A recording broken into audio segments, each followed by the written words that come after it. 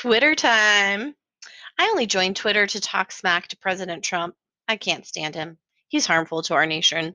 He is harming our nation's standing in the world. He is harmful to the lives of women, children, immigrants, and brown people, and anyone who isn't rich. I could shout at him daily. I was good about it at first, and then I stopped paying attention since it's guaranteed that he says crazy things every day, and I want to spend my time doing other things. I was informed a couple days ago by a very kind stranger that the guest that required kicking out, Albert, had turned to Twitter to bash me, and I didn't deserve it. Albert claimed to be a famous Russian blogger that was going to destroy me.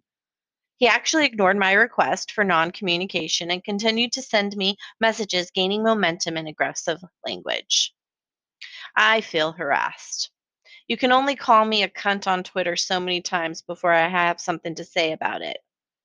He has great reviews on Airbnb. That guy didn't show up to my house to stay. I think we see his true colors on Twitter. The research has shown the following tweets. And so it begins. After getting kicked out, he went to the inner southeast, which is close to a homeless shelter and dive bars. He sent a message saying he was landing at 11 p.m. My mistake in thinking he would come straight here to check in around 11:30 or midnight, because my check-in window ends at 10 p.m., so I was already doing him a favor.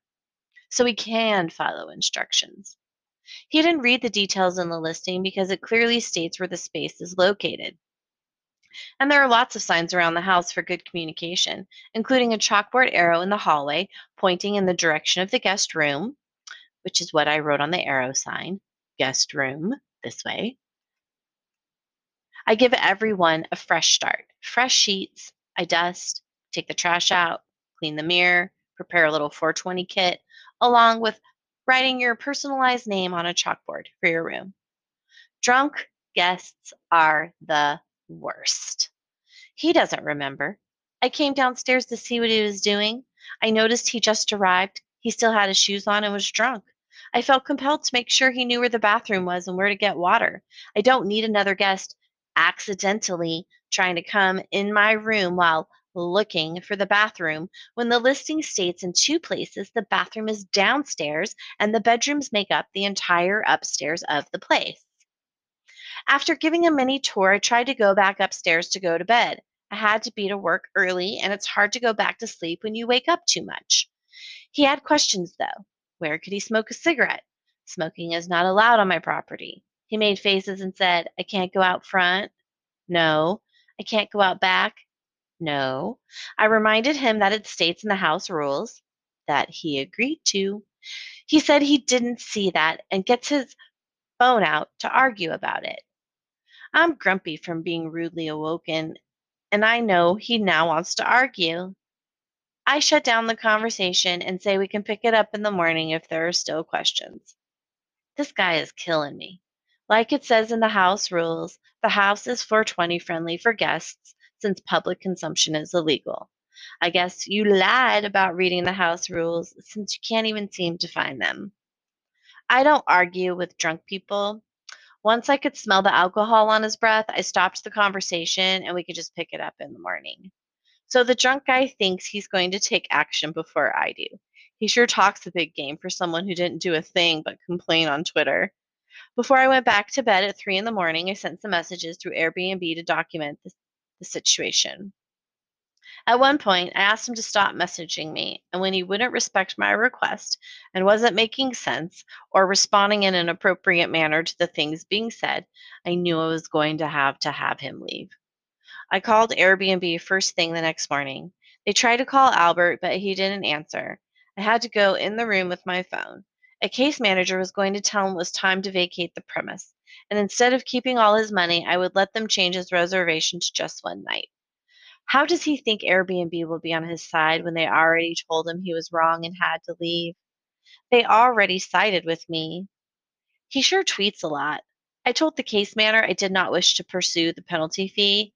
I wanted to be done with him as fast as possible, so I made it easy and let it all go. Look at him trying to be all big and egotastic. Did he get that refund he was demanding? Nope. He's trying to change his story, and they're holding him to the agreed upon modification. He didn't get his way, and now he is whining away. I've worked hard for my superhost status, and he doesn't have the power to take that away. I have reported these messages to Airbnb. Actions speak louder than words. And for the record, I have an Android phone, not an iPhone. Get the facts straight.